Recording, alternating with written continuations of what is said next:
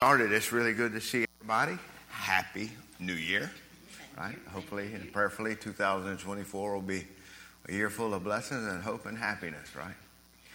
Any of y'all that are taking part in our Bible study know we're doing the book of Job right now, and there's not a whole lot of happiness going on right now. He's really got...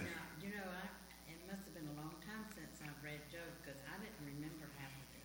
Yeah. It was bad. Yeah, he took a beating, so... It's also in the Read the Bible in the Year. We're on Job now. Yes. Yeah, that's what yeah. And so if any of y'all that aren't participating and would like to, the handouts are back on the table by the red roses. If you would like a copy of that, a printed copy of that, you're more than welcome to take one of those. And any of you that are reading, if you get behind, do not get discouraged. And my recommendation to you is don't try to catch up, because you'll get frustrated. Like if you get 3 weeks behind and try to read 3 weeks worth of Bible readings in a couple of days, it'll really frustrate you. So just get back to where we are and just follow along, and next year you can catch back up again. So it's really good to see you all. And we are praying for Miss Jackie. Reach in and see what you find. Reach in and see what I can find in there. Oh, you are a good man. You are a good man. This is my coffee cup. Did you save this, Ken? Yeah. So you and your boss have something in common. He rescued my cup too. I left it on top of my car one day leaving church, and he picked it up in the road out on Goshen Road. So y'all both saved my coffee cup now, and I thank you both for doing that. All right, we really need to go ahead and get started. Let's go ahead and open with a word of prayer. You take these, David. If somebody else comes in, if you'll hand them one of those, that would be great. So I want to start. If you look on the back of your handout, there's a prayer in here. This is a prayer that was said by some Puritans back a long time ago, but it's a prayer to the Trinity. And so we're going to open today with this prayer. And then I want to talk about the prayers as we get going. So let's go ahead and pray. I'm just going to read this prayer. I didn't write this. This is somebody else that wrote this. But I just want to share this prayer with you. So let's open in prayer. 3 in 1, 1 in 3, God of my salvation. Heavenly Father, blessed Son, and eternal Spirit. I adore you as one being, as one essence, one God in three distinct persons, for bringing sinners to your knowledge and to your kingdom. Oh, Father, you have loved me, and you sent Jesus to redeem me. Oh, Jesus, you have loved me and assumed my nature, shed your own blood to wash away my sins, wrought righteousness to cover my unworthiness. Oh, Holy Spirit, you have loved me and entered my heart. You implanted there eternal life and revealed to me the glories of Jesus. Three persons and one God, I bless and praise thee. For love so unmerited, so unspeakable, so wondrous, so mighty, to save the lost and raise them to glory. Oh, Father, I thank you that in the fullness of grace you have given me to Jesus to be his sheep, his jewel, and his portion. Oh, Jesus, I thank you that in the fullness of grace you have accepted, espoused, and bound me. Oh, Holy Spirit, I thank you that in the fullness of grace you have exhibited Jesus as my salvation, implanted faith within me, subdued my heart, and made me one with him forever.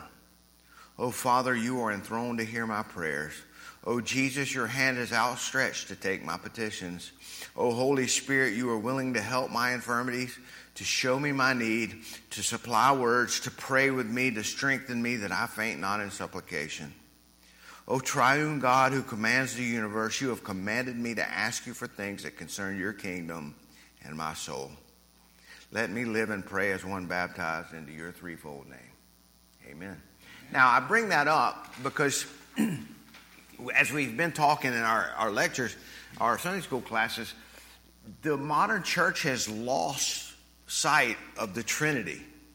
We lose sight of the mystery of the Trinity. And so often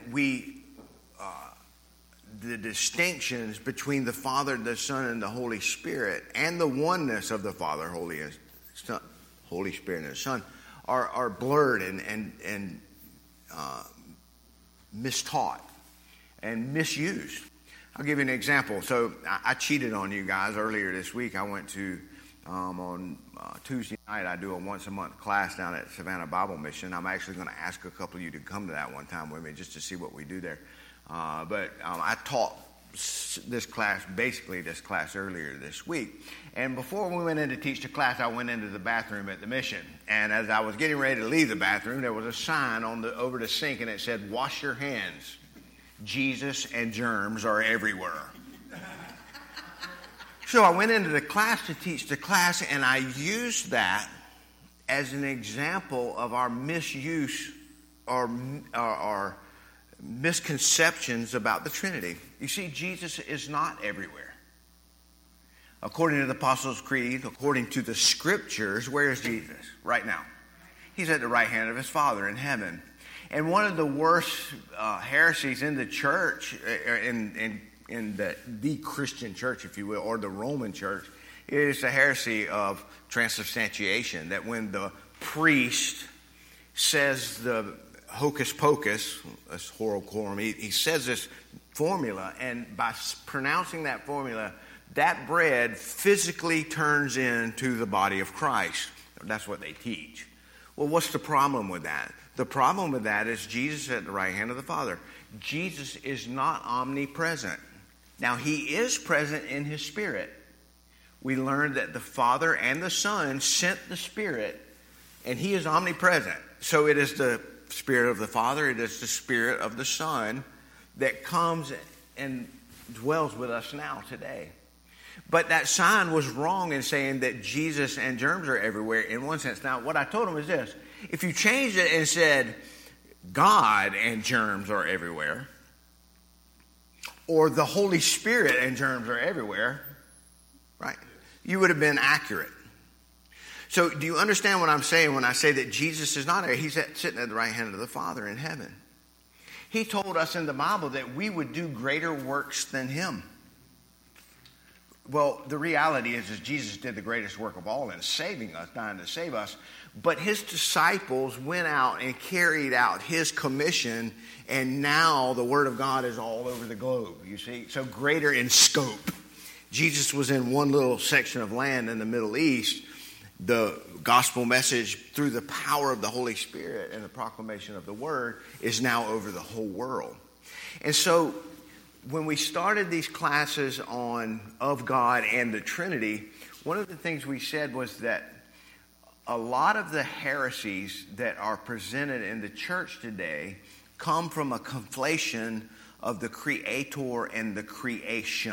Remember, we said that God is the Creator. And the moment that we bring him down to a level and make him like the creation, we start blurring the line between Creator and creation. And that's where all of the heresies come from. Well, the heresies also come from our conflation of the distinctions in the Trinity. There's a pastor on TV, T.D. Jakes. T.D. Jakes is a modalist. And a modalist means that God is one, but he presents himself to us in different modes. So T.D. Jakes would have a problem with the baptism of Jesus because Jesus was standing in the water, physically in the flesh. His Father in heaven said, from heaven, shouted and said what? "This is my Son in whom I'm well pleased." And then the Holy Spirit descended upon Jesus' body. So you have all three members of the Trinity there in one scene. But a modalist, somebody who says that God is just one, he just presents himself to us in different modes, is now conflating and saying the Father is the Son is the Spirit, and the Spirit is the Father. They're all one. But the mystery of the Trinity says that God is one being, but he's three persons. The Father, the Son, and the Holy Spirit. And the Father is not the Son, and the Son is not the Spirit, and the Spirit is not the Father. They are three persons, and each person plays distinctive roles. Let's look at this prayer that this guy wrote. Yes? Yes, Jesus is God, the Holy Spirit is God, and the Father is God. You can worship the Holy Spirit, you can worship Jesus, and you can worship the Father. And we That's exactly right. That's why we can pray in Jesus' name. That's exactly right. And so if you notice in this prayer that's perfectly right. And not only that, but their attributes are shared as well. The Father is light, the Son is light, and the Holy Spirit is light. The Father is holy, the Son is holy, the Holy Spirit is holy. Right? The Father is love, the Son is love, the Holy Spirit is love. They share their attributes because they are one being. But that one being is three persons. Now, for me and you, it's a mystery. When I say mystery, it's not like something that Scooby-Doo and the crime crew has to figure out. In the Bible, a mystery means something that in times past was not known, but now it has been revealed. So in the Scriptures, we see the mystery of the Trinity. It is revealed to us. There are parts of it that we're never going to know, never understand, and never be able to explain because God is God and we are not. And the reason that you and I will have a hard time grasping the concept of one being and three persons is because we are one being and one person. Yes. And our mind can't wrap around that reality. Do you have one more to handouts? Yes. Oh, okay. So let's look at this prayer that was prayed here and just look at a couple things. Number one, Heavenly Father. So who is addressing this? He's addressing the Father, Blessed Son, and Eternal Spirit. Who is he praying to? He's praying to the Father, he's praying to the Son, and he's praying to the Holy Spirit. Now, we know through the Scriptures that we pray to the Father through the Son and by the power of the Holy Spirit. Jesus is our high priest and he intercedes for us to the Father. But it is perfectly okay for you to pray to the Father, the Son, and the Holy Spirit. And what you'll find is as you pray and as you mature and as you grow, you'll find that you pray wrong sometimes. I've prayed this before. Father, thank you for dying on the cross to save me from my sins. You see? God did die on the cross to save me from my sins, but it was God the Son. And in my prayer, I just attributed the death on the cross to the Father when it was the Son who died on the cross. The Father sent the Son. The Son died. And now the Holy Spirit is convincing us and convicting us of those realities. And so as we delve into the mystery, we need to understand that it is a mystery and God is beyond explanation. Now, the last couple of weeks, we've been talking about how God is immutable, how God is simple, how God is without passions. And that offends us a little bit because it makes us think that God is just something that's way up there that just doesn't care about us or doesn't even have any concern for us. But the reality is through the revelation of the Son and through the power of the Holy Spirit, we are allowed in to the beauty and the holiness of who he is. We can see him now and we can understand him because what did Jesus say? If you have seen me, you've seen the Father. And so God loves us, and he's a compassionate God, and he's a merciful God, and he's a caring God, and he's a loving God who loved us and sent his Son to die to save us. So it's not like he's just some cold, impassible thing up there that we just can't even relate to. And I hope that was never what you heard when I was teaching that the last couple weeks. When we talk about God not having passions, we mean that he is not swayed and moved as we are. God's anger is a holy and righteous anger that never changes. When we think of anger, we think of kicking the cat or screaming at the kids or yelling at the wife. Like that's the kind of anger we think of. And that's not the anger of God. God is a holy and a righteous God, and he is angry at sin every day. And that his attitude towards that never changes. But let's look at this prayer and see a couple of things. He says, I adore you as one being, as one essence, one God in three distinct persons, for bringing sinners to your knowledge and to your kingdom. All right. Oh, Father, you have loved me and sent Jesus to redeem me. So this person is praying and recognizing the role of one of the roles of the Father. What is the role of the Father? He begot the Son, and he sent the Son to redeem us and save us. You see, that's one of the things that the Father did. God so loved the world, he gave his only begotten Son. And even when we think about the Son and we think about his begetting, he is eternally begotten. There is never a time when Jesus was not. That's something that we can't grasp either, because every one of us came into existence in time. It's hard for us to understand. So a lot of people will hear that, well, he was begotten of the Father. It means that there was a time when the Father was alone and he begot the Son. That's not the case. The Son is eternally begotten. The Holy Spirit is eternal. The Father is eternal. The Son is eternal. The Holy Spirit is eternal. All right. So he was begotten to redeem us. Jesus, you have loved me, and you assumed my nature. All right. If y'all have been a part of the sermons for the last 4 weeks, we understand what that means. The Word became flesh and dwelt among us. He assumed our nature, and you shed your own blood to wash away my sins. Jesus, the Son of God, God in the flesh, poured out his blood to redeem us, to purchase us, to save us. And you brought righteousness to cover my unworthiness. Then he says, "Oh, Holy Spirit, you have loved me and entered my heart and implanted their eternal life and revealed to me the glories of Jesus." The Bible teaches us, and we'll learn in the future, that what do you think some of the things that the Holy Spirit does? What is the role of the Holy Spirit? What does he do? We've already talked about a couple of them. I hope maybe you heard one of them. He intercedes for us, right? Actually, as Jesus is interceding, the Holy Spirit brings us into union, if you will, with the Father and the Son. Like he dwells in us. So the Holy Spirit, we learn in the Bible that the Holy Spirit, one of the first things the Holy Spirit is responsible for is regeneration. Marvel not that I say to you, you cannot see the kingdom of God unless you are what? Born again. And so it's through the regeneration of the Holy Spirit that my eyes and my ears are open to hear and know the truth. Another thing that the Holy Spirit does, that Jesus tells us the Holy Spirit does, is he convicts us of sin. Right? He's better than a subconscious, because the subconscious is what I am. He is God living in me and convicting me when I do wrong.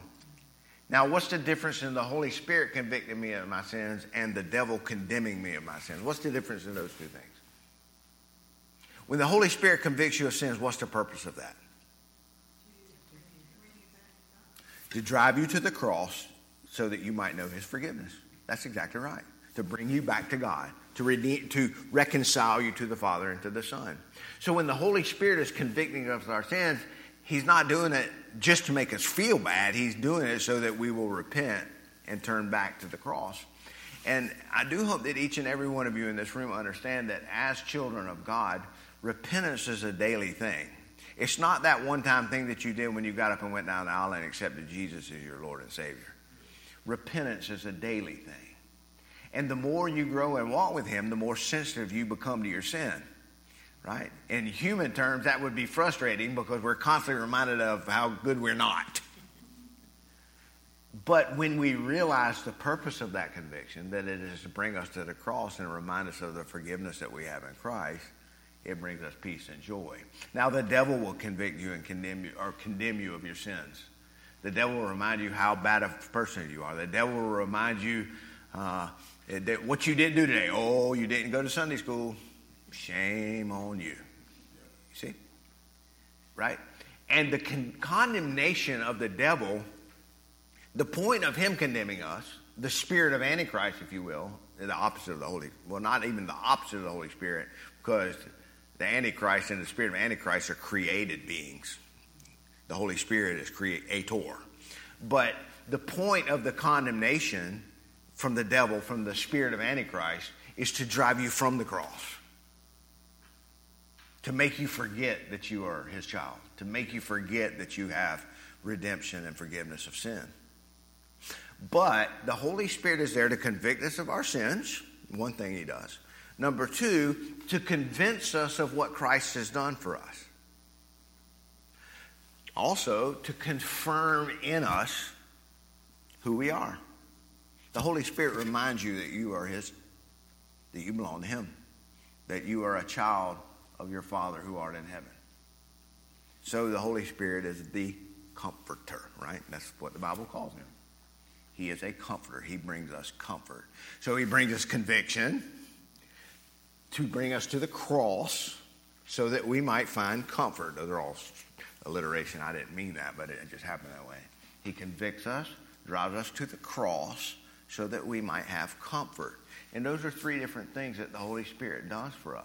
He's also the one responsible for regenerating our hearts. You remember in the book of Genesis, we just read that last week, and what God, it said the Spirit of God hovered over the waters, and God said, let there be light. And there was light. So God used the Word, the Son, and the Spirit to bring about creation. And do you remember in the story of Mary and Jesus, what did the Spirit do? He hovered over the womb of Mary and placed within her the Son of God. And what does God do in your heart? He does the same thing. In the same way that he brought light out of chaos in the creation, he brought light into your heart and brought life. So the Holy Spirit is responsible for the regeneration of your heart. You see, that's one of the roles he does. So Jesus died on the cross to redeem us. He was buried in the grave. 3 days later, he what? Ascended into heaven, and now he's sitting at the right hand of the Father.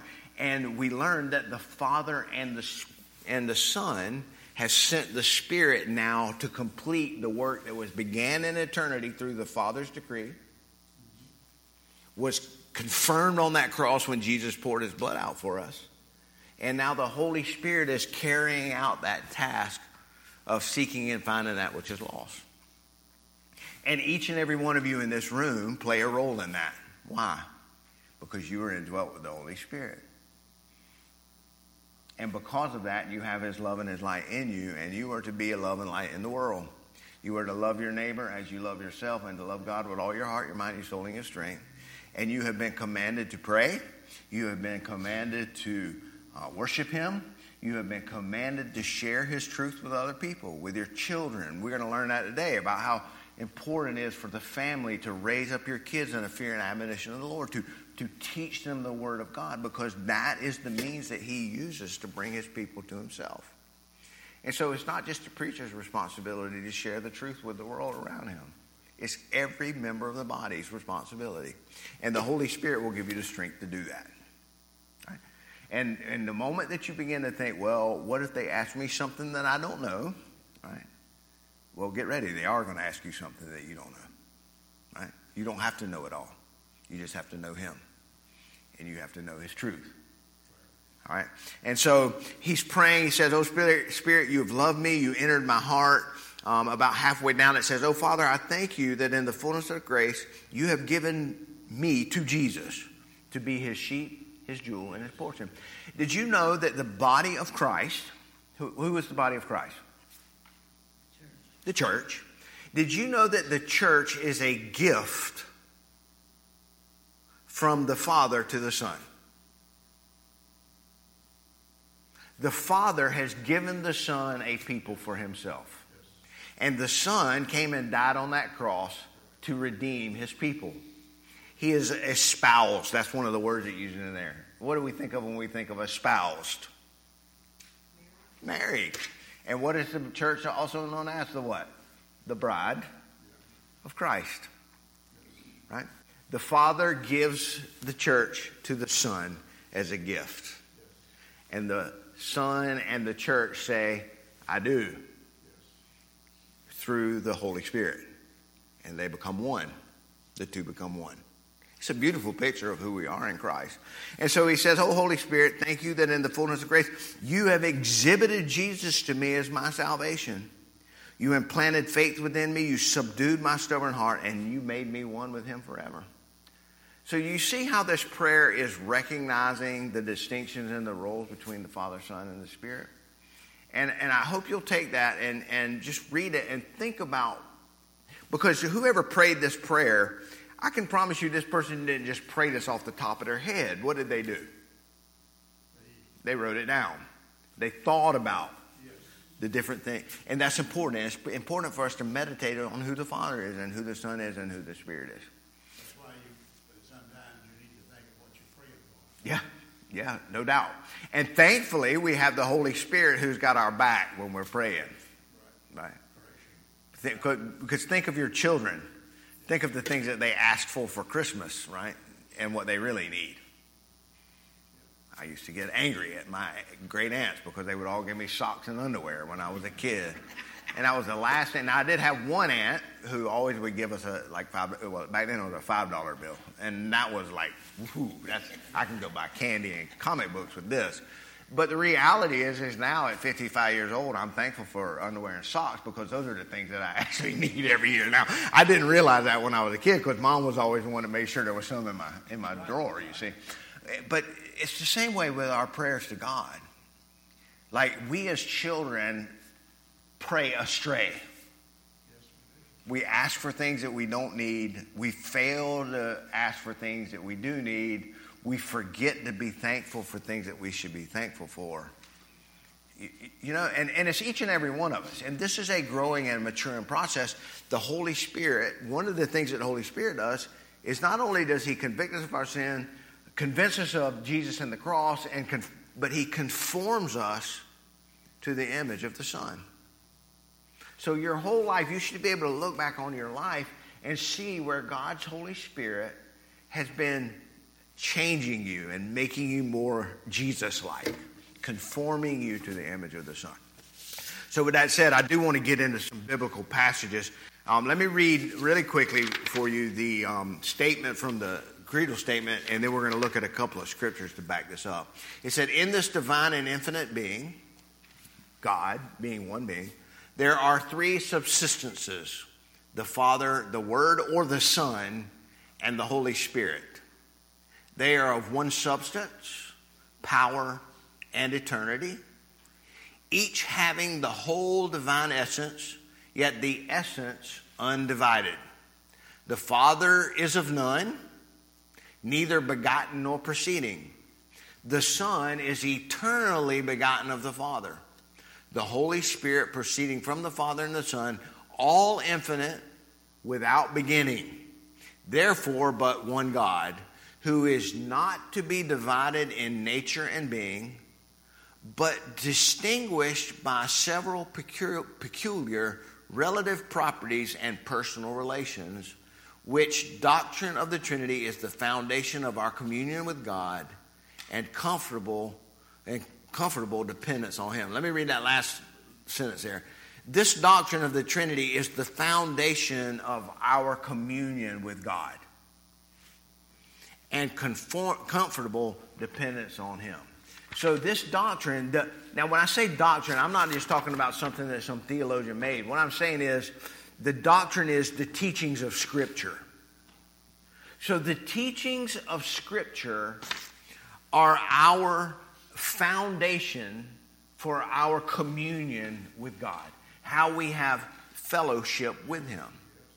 So can you understand that by not having a grasp, and listen, I read books about the Trinity all the time, and half of it sounds like French. Like there's some of these theologians that are out there in space somewhere, and I don't understand half of what they're talking about. But the reality is your relationship with God is based on God reaching to you and saying, I want to know you. So it doesn't all have to be confusing and difficult. He actually puts it in language where you and I can understand it simply, but it is also so profound that we will never understand it completely. You see? But this doctrine of the Trinity, the teachings of Scripture concerning the Trinity, are the foundation of our communion with God and comfortable dependence on Him. So I can depend upon Him because what the Scriptures teach me about Him. Him being who? The Father, Son, and the Holy Spirit. Okay? So let's look at a couple of passages. If I could get somebody to turn to Matthew chapter 28, verse 19 and 20. Matthew chapter 28, verse 19 and 20. Therefore, go and make disciples of all the nations, baptizing them in the name of the Father, and the Son, and the Holy Spirit. Teach these new disciples to obey all the commands I have given you.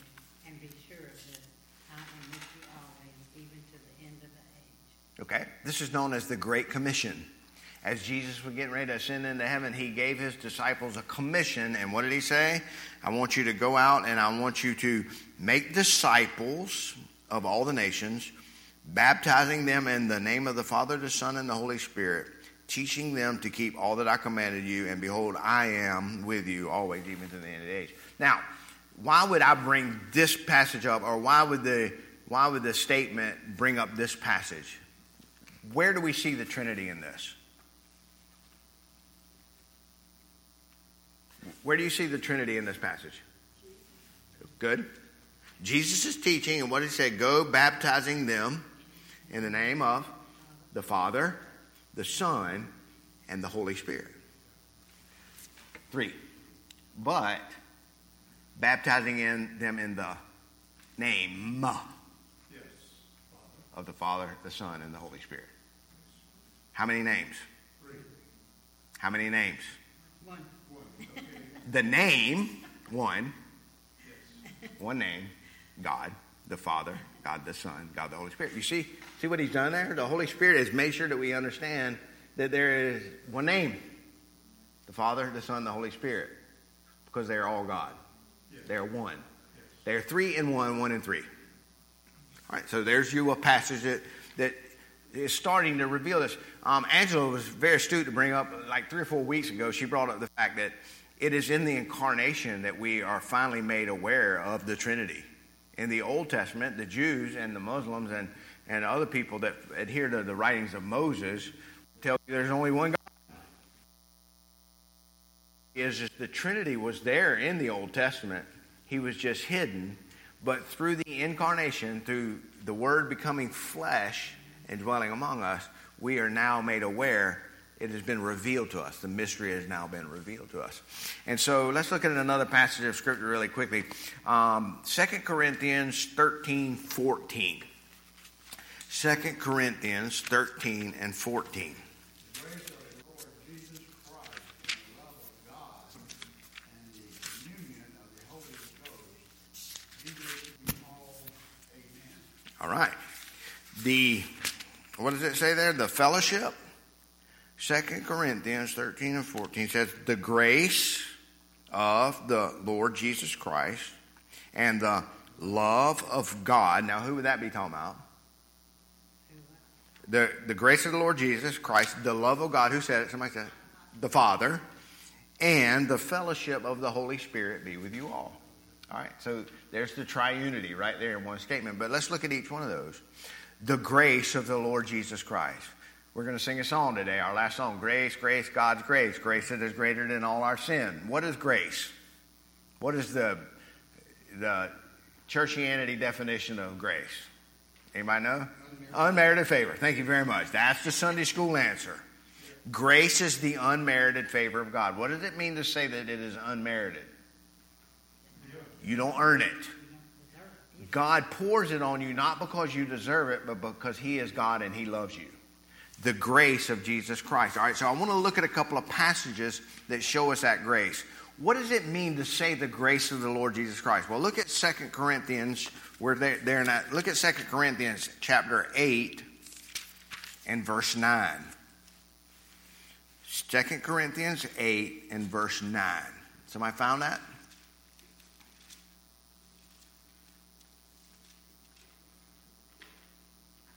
Okay, what's it say?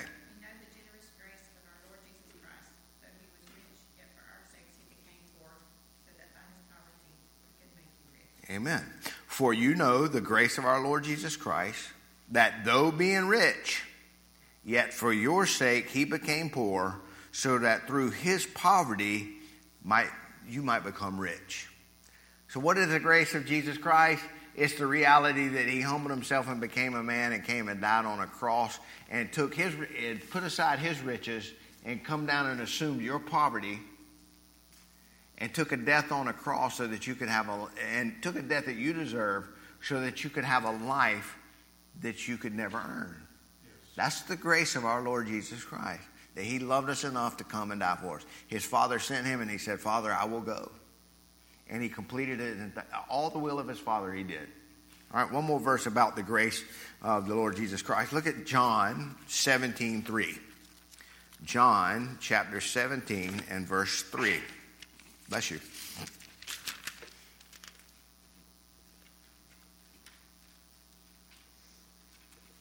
Somebody got it? John 17:3. This is the way to have eternal life, to know you, only true God, and Jesus Christ, the one you sent to earth. All right.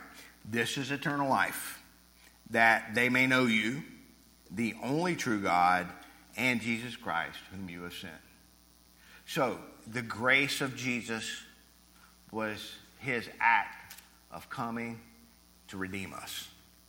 And he did it. And he didn't do it because you deserve it. He did it because he loves you. And because you were a gift to him from the Father. The Father said, go get your people. And Jesus came to the earth and died on that cross to save us. You see how that works? It's a beautiful picture of his grace. Now, back to that passage, that 2 Corinthians 13, 14 passage. 2 Corinthians 13:14, it says, not only the grace of the Lord Jesus Christ, but the love of God. God is a loving God. And again, I want to re-emphasize something, because I went back and listened to the recordings, and someone may take from what I was teaching the other day that God is just some like stone brick wall that just doesn't care. And that's not the reality at all. God is a loving God, right? And so let's look at a passage of Scripture. We've seen some passages of Scripture that talk about the grace of the Lord Jesus Christ. Let's look at the love of God. Turn to the book of Ephesians. Ephesians chapter 1, verses 3 through 5. Ephesians chapter 1, verses 3 through 5. And it says this. I'll read that one. Ephesians 1, verse 3 through 5. It says, blessed be the God and Father of our Lord Jesus Christ, who blessed us with every spiritual blessing in the heavenly places in Christ, just as he chose us in him before the foundation of the world, that we would be holy and blameless before him in love, by predestining us to adoption as sons through Jesus Christ to himself, according to the good pleasure of his will. What does it mean to say the love of God? It means that before you ever took a breath, before God ever said, let there be light, you were known to him. Yes. And he knew you. And the Father, the Son, and the Holy Spirit already had a plan in place before he ever said, let there be light, that you were going to be on his heart when he was pouring out his blood on that cross. Think about how gracious and loving our God is, to know all of the wicked things that we were going to do in our life. And he gave us his love and his forgiveness, not because we deserve it, but because we desperately needed it. And he's a loving God. He cares about us. And so before the world was ever founded, you were on his mind. You were in his heart. And you were a part of his plan. And that doesn't give us any right in the world to brag or boast. I have no right to brag about that, because it was before I did anything. You see? It was before I choose him. It was before I worshiped him and come to Sunday school. It was before I would ever drew a breath in my nose, his love was upon me. And that's an amazing thing to think about, that we have a God that has loved us before the foundation of the world. In eternity, in all eternity, you were his beloved. That's amazing to think about. All right, and then finally, the fellowship of the Holy Spirit. We are having fellowship today. What does it mean to have fellowship? Fried chicken. That's right. If you're Baptist, that's what a fellowship means. That's exactly right. A covered dish dinner. And I've already learned that this is a definite Baptist church, because I've been here and we've already had about 6 dinners, and I've only been here 2 months. I'm not complaining. My belt loops are complaining, but I'm not complaining at all. But yeah, fellowship means what? It means communion. We're going to take communion today. We have a communion, a fellowship. It's a participation together. We are participating together. And so the Bible teaches us that through the Father and the Son, they have sent the Holy Spirit that we might have fellowship with one another and have fellowship with him. You see? What is the greatest commandment? To love the Lord your God with all of your heart, all of your mind, all of your soul, and all of your strength, and to love your neighbor as you love yourself. That means even the ones that get on your nerves. Right? And it also means the ones that have hurt you the worst. And in the coming days, we'll get into forgiveness. And did you know that one of the greatest expressions that you know God's forgiveness in your life is when you're willing to share that forgiveness with others, even the ones that don't deserve it? Because you got forgiveness when you did not deserve it. And in our fallen human nature, it's impossible for us to do that without the love and the compassion of God in us. So, that's just a little exercise for you. I want you to think of that one person that just really tore you up in your life, and you need to go home and forgive them. Okay? It's just that simple. Forgiving doesn't mean you forget. Forgiving means this. God, it is not my place to judge them, because in the same way that they hurt me, I have probably turned around and hurt other people.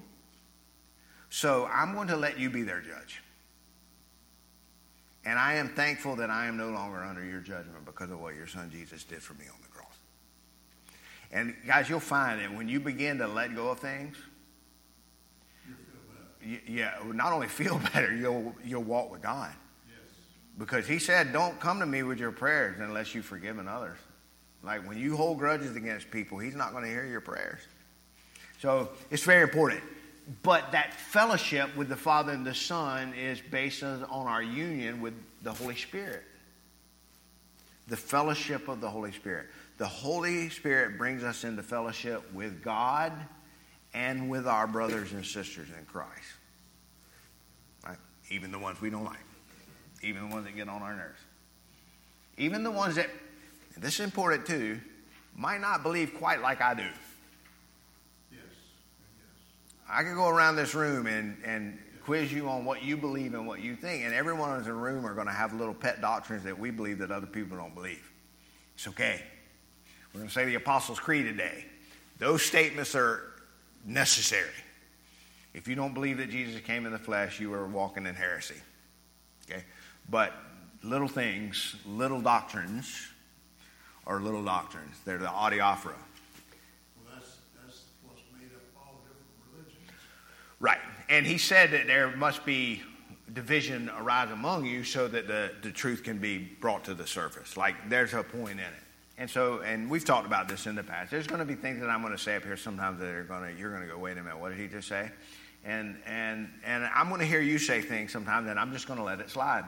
Like, because it's not, as your pastor, it's my job to point you to the scriptures and say, this is what the scriptures teach. And you and I will come to fellowship and communion on what this says. Yes. And if you and I read something differently, that's between you and God. Yes. You know, and I can't judge you for that. And I would ask you to do the same for me. We can fellowship together. And that's one of the things that I've learned. I remember when I first came to faith and I was really on fire for the Lord, man, I had to tell everybody they were going to hell. You know, like everybody needed to know that they were going to hell because they weren't like me. You know, and everybody's not a Christian because you don't believe just the way I believe. And that's just pride. It's just silliness. But the reality is that it is through the Holy Spirit that we have fellowship with God. And so we really are out of time. We're going to go. We'll have one more class next week on this, on the of the Trinity. And we'll talk about a couple more things. I do want to, did you know that there's a passage of Scripture in here? I'll let you find it. That way I'll know that you're doing research. But there's a passage of Scripture in this reference here that's actually not in most of our Bibles. If you are reading a King James Bible, you will have that passage in yours. But if you're reading a New American Standard Bible or an NIV or an NLT, it's been omitted from your Bibles, and there's a reason for it. We'll talk about that next week when we come back together. But you'll have to, so I'm not going to tell you what it is. That way you'll go home and research. But if you look up all of these verses right here, all of these verses, and one of those verses is not in your Bible, in the other Bibles besides the King James. Yes. All right, and I'll let you find that out. Again, tomorrow night we do resume our Bible study, 6 o'clock. So please come if you can do that. Let's close with a quick word of prayer. Wayne, would you mind closing us in prayer? Sure.